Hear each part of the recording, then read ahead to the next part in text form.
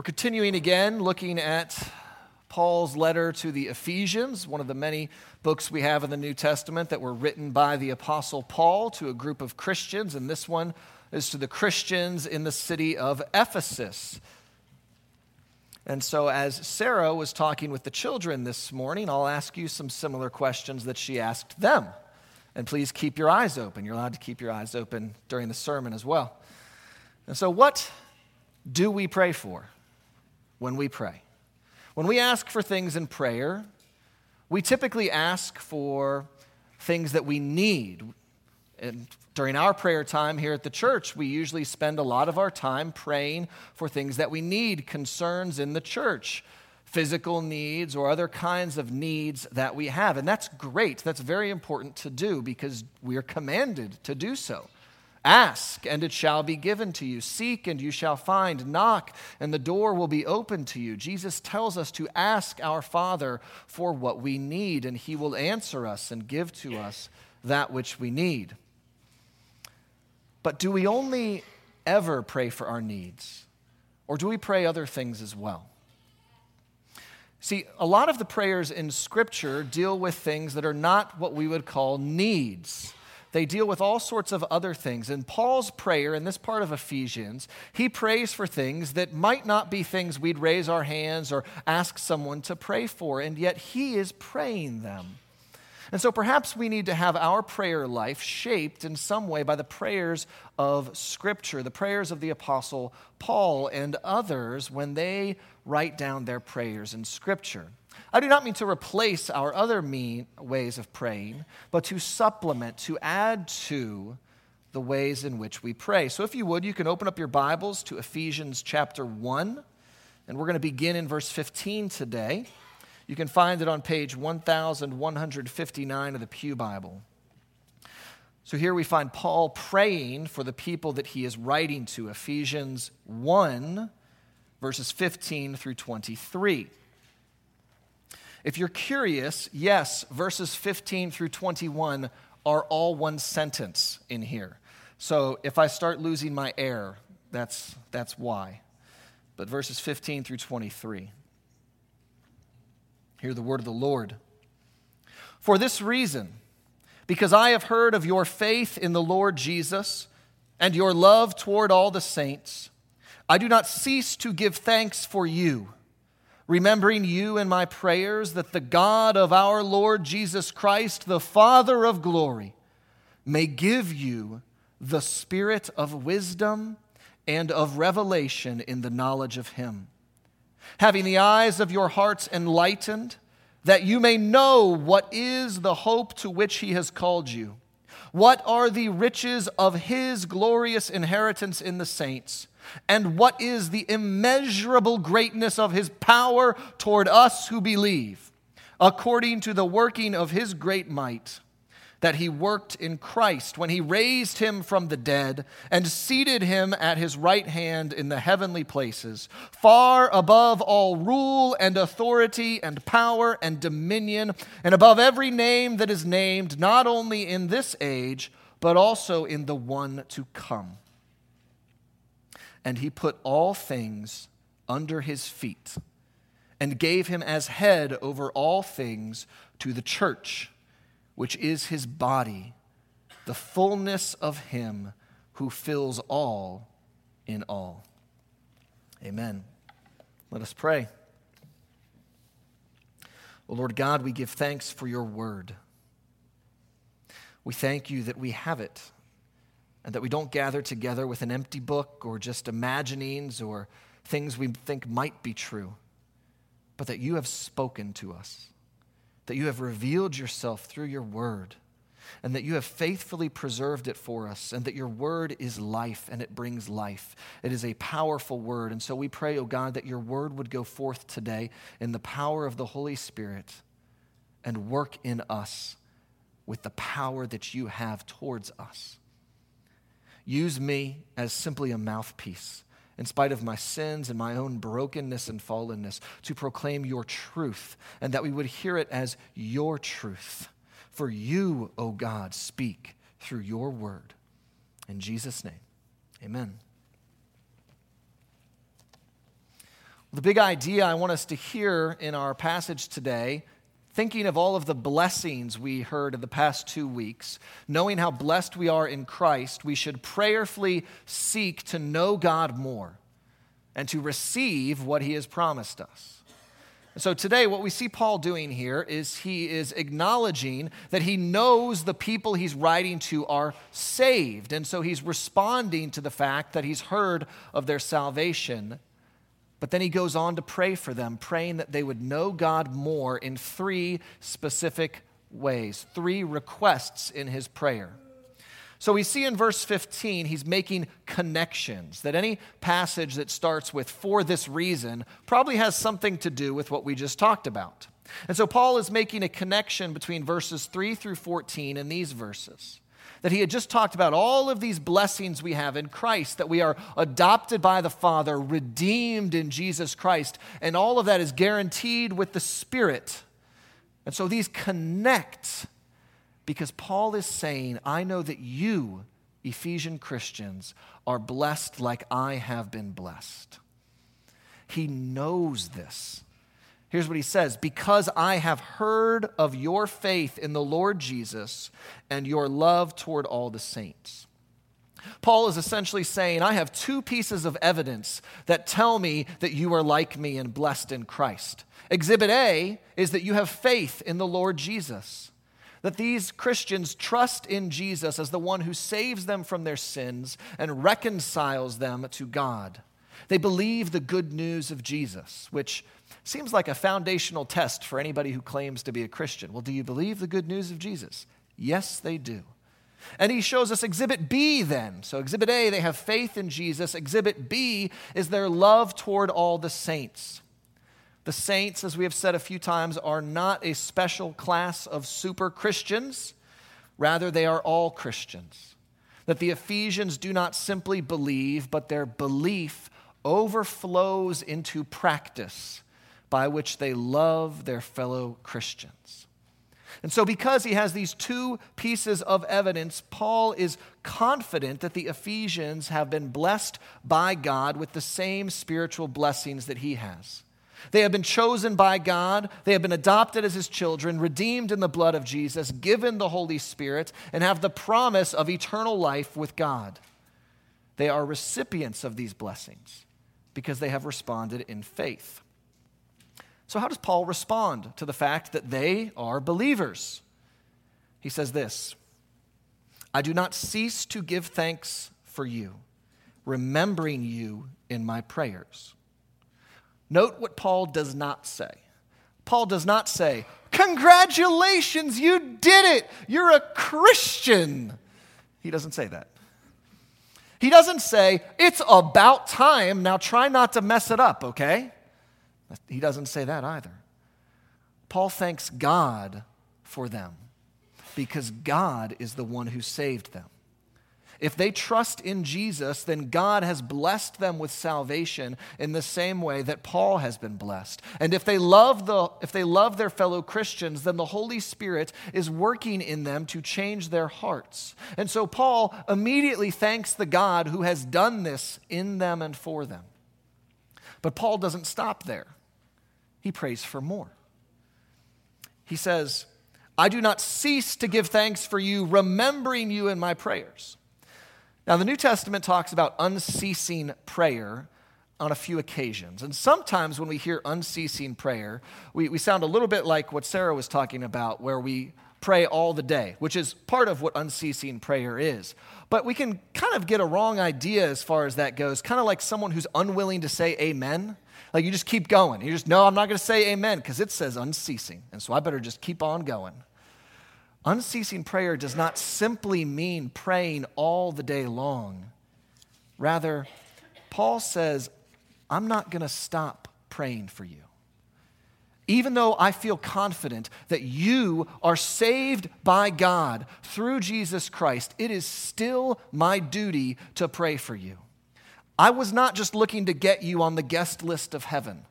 I have more that I want you to know, more that I want to pray for you. And so he does not stop praying for them once they have been saved. And so I think that's here what he's talking about with unceasing prayer, not the fact that we are to pray all the day long, but that he doesn't want to stop praying just because he got them in heaven's door. And so what does he pray? Paul wants the believers to know God more and to more fully appreciate the promises and the power of God. That if you wanted to sum up this prayer, here's what he is praying, the content, that you would know God more. I liked how Sarah was talking about how we get to know people and have relationships with people because that's how you have to do. You have to spend time. You have to talk to each other. And as someone who talks to a lot of people for my job, sometimes it can feel a little awkward talking to people. Like, oh, I got to get to know this person. Okay, well, hi, what's your name? How are you? You know, so have you ever had that experience where you need to talk to somebody like, what am I? Oh, okay, well, we covered the basics. Now what? Like, tell me your life story. What am I going to do now? Like, sometimes it's hard to get to know people. Maybe you're talking to them at a dinner party. Maybe you're riding with them in a car. Whatever it may be, you're in class with them at church. You have to get to know somebody. You're rooming with them on the women's retreat. Whatever it may be, you got to get to know this person. And for some of us, it can be like, how do I get to know this person who I'm supposed to know? God helps us. And Paul prays for God to help us. He prays that the God of our Lord Jesus Christ, the Father of glory, may give you the spirit of wisdom and of revelation in the knowledge of him. That he gives us the spirit that we would know him more. Now, depending on your English translation, spirit may or may not be capitalized, but even if we're given a lowercase spirit, it has to be from the capitalized Holy Spirit, because the Spirit is the one who helps us to know God more. He opens our hearts to understand these things, because the Spirit gives us wisdom through the revelation of God.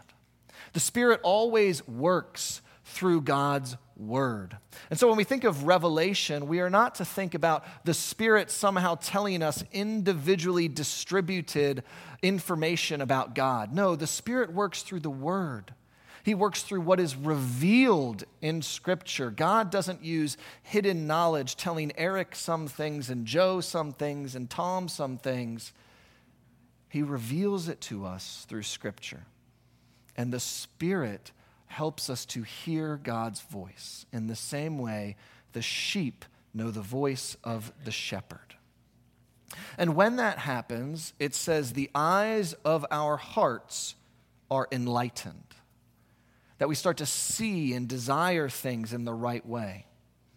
Now, when I hear that phrase, the eyes of our hearts, it makes me think of that song we sing every Sunday right before we read the Scriptures. And we do that for at least two reasons. And one is to get y'all to sit down and stop talking so we can continue with the service. But more importantly, we sing that song asking God to prepare us to hear his word.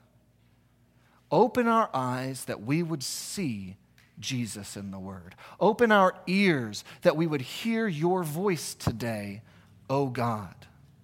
Our hearts need to be opened to understand the things of God. And Paul says, I want the Spirit to do that for you. And I have three things that I want you to know. Paul's a good preacher. 3 points. 3 things for you to know. The first thing he prays for them to know, that you may know what is the hope to which he has called you. Now that may seem like a very silly thing to write to a bunch of Christians. Paul, these folks know the hope. They believe in Jesus. They know this eternal life thing. They know the hope is that we're reconciled to God, all of this. Don't they know that hope? Well, yes, of course they do. And if you were to ask them directly, hello, Ephesian Christians, do you have hope in Jesus? Yes, I do. But sometimes we can forget things that we know when we're distracted by whatever is urgent. If someone were to ask you, do you love your spouse or your child or your parents? Of course you would answer yes. But in the hustle and bustle of the daily grind and frustrations of life, we may not treat our loved ones like loved ones. We may not show them the love that we claim to have for them. Similarly, we may know the hope that we have of eternal life, and yet we may forget it in the chaotic urgency of our lives. And so Paul wants the Christians to know and remember and not lose sight of this great hope, that he has called us not just to follow him in this life, but to a great hope that awaits us. If we lived each day certain of that hope, how would that change us? If when we were worried or suffering, or even if things were great, how would it change us to know and remember the hope that we have? So Paul prays that we would know the hope to which God has called us. That's the first thing. The second thing Paul prays for us to know is to know this, to know what are the riches of his glorious inheritance in the saints. Now, I will admit, I am a pastor, but even reading through this, the first couple times I missed what Paul was saying here. I didn't get it. Because we just came from verses 11 through 14 where Paul was telling us about the great inheritance that we have of eternal life with God. And I was like, oh, well, that's what he's talking about. But looking at the passage, he says the riches of his glorious inheritance. Not your glorious inheritance, not our glorious inheritance. His, God's inheritance. You may have thought, like I thought, well, isn't God the Lord of everything? How can he inherit anything? All of it's his already. But Paul wants us to know that God also has an inheritance, a glorious inheritance that he views as riches. And we are that inheritance. The people whom God has adopted and saved, who believe in Jesus Christ, we are the saints. Paul wants us to know this because we can easily forget who we are in God's sight. We sin, we struggle, and that's just in the last hour. We can feel unworthy, we can feel unimportant, and God sees us differently because he sees us in Christ. And in Christ, we are his holy and beloved adopted children, his inheritance, the riches that he looks forward to gathering someday to spend eternity with him. Professor D.A. Carson writes this, that we need to know who we are as God sees us. Paul wants us to appreciate the value that God places on us, not because we are intrinsically worthy, but because we have been identified with Christ. If we know how God sees us, and we let that knowledge shape us, that will help us live in line with our high calling. And so Paul prays that we would know that we, the saints, are the riches of God's glorious inheritance. That's the second thing. The third thing Paul prays is that we would know what is the immeasurable greatness of his power toward us who believe. Paul gets a little swept away here in the third petition. He kind of goes on and on and on and on, but that's okay. He seems to understand that the readers probably have some kind of disconnect between the first two prayer requests that he has mentioned. That he has told us about the great hope that we have of glory and eternity with God. And then he tells us that we are God's rich inheritance. And we're thinking, man, we don't feel that great. Like, yeah, we can go there, but he doesn't think that we're that great, are we? I hope God isn't disappointed with his inheritance and he finds not the riches of his glorious inheritance, but the poverty of his inheritance. That's our fear. And so Paul wraps up his prayer by praying that we would know the power of God, because it is that power of God that works in us to make us that worthy inheritance. He describes God's power in a few ways. He talks about the resurrection of Jesus, how God raised him from the dead. That's the power that God works in us. He gives us another example of Christ's ascension into heaven, that Jesus, who had a resurrected body, went up into heaven where he sits at the right hand of God. And in there, Jesus is given power over everything, authority over everything. Jesus has power over every parent, every boss, every teacher, every principal, every police officer, every magistrate, every governor, every school board, every congresswoman, every world leader, every Supreme Court justice, every president, every dictator, every angel, every demon. Jesus has power over them all. All of that is under the feet of Jesus. God has given him all the power in the universe. And not just for this age, but the age to come. Jesus has no term limit. Jesus has no expiration date. Listen to why he has done this. Paul writes, God gave him as head over all things to the church. God has given Jesus, the ultimate ruler of heaven and earth, to the church. One of the things we're going to realize as we go through Ephesians is Paul seems to be talking about a very different church than we're probably familiar with.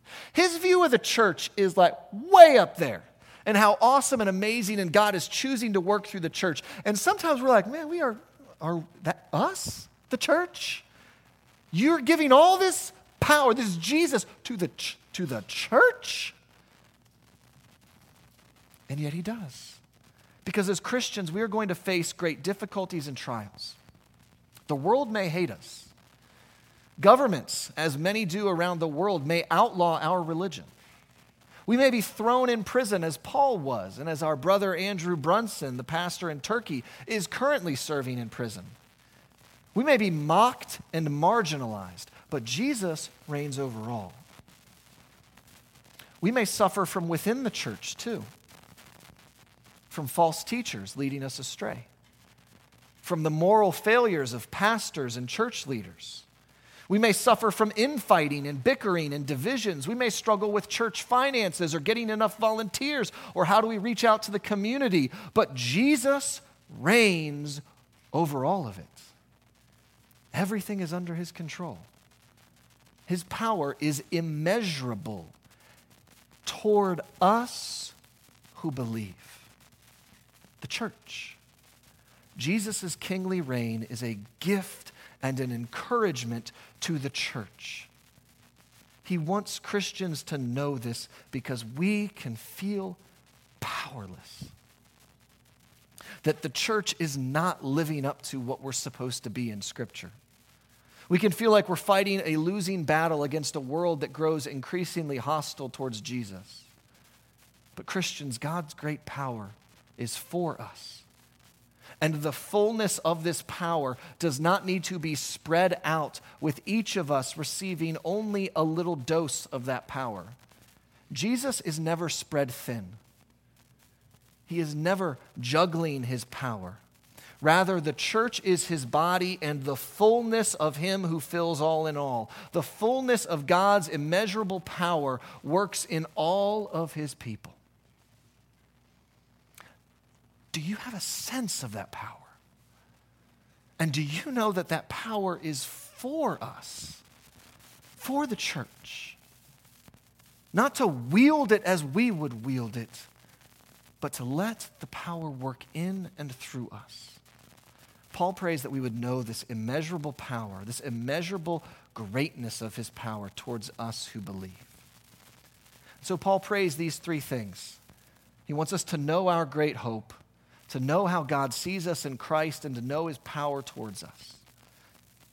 All believers have some knowledge of these things, and yet Paul prays that we would know them more. And who can blame him? For if these things are true, wouldn't we want to know this God more? It reminds me of our Old Testament reading from Psalm 8, where David looks up at the night sky, and he just can't believe it. When I look at your heavens, the work of your fingers, the moon and the stars which you have set in place, what is man that you are mindful of him? When you consider all that God has done, all the examples of his power throughout history, what is he doing using that power for us? Are we really all that special? Yes. Yes, in God's eyes, we are special, not because of ourselves, but because we are in Christ. And in Christ, we are his glorious inheritance.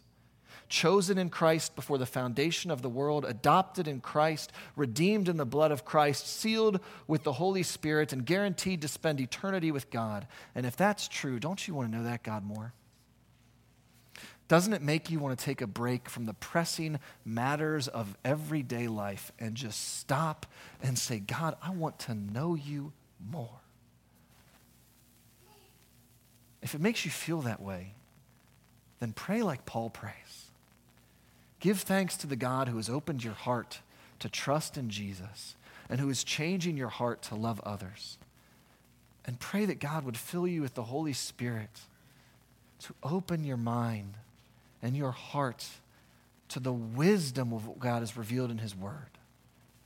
Pray earnestly to know God more. And pray the same for your fellow believers so that we can gather together as the church and rejoice as those who know God and who are known by him, the sheep of his pasture, trusting the Good Shepherd. Amen. Let us pray.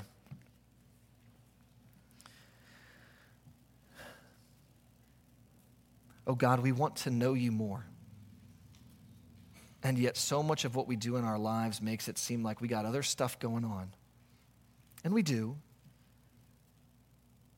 But help us to make knowing you a priority.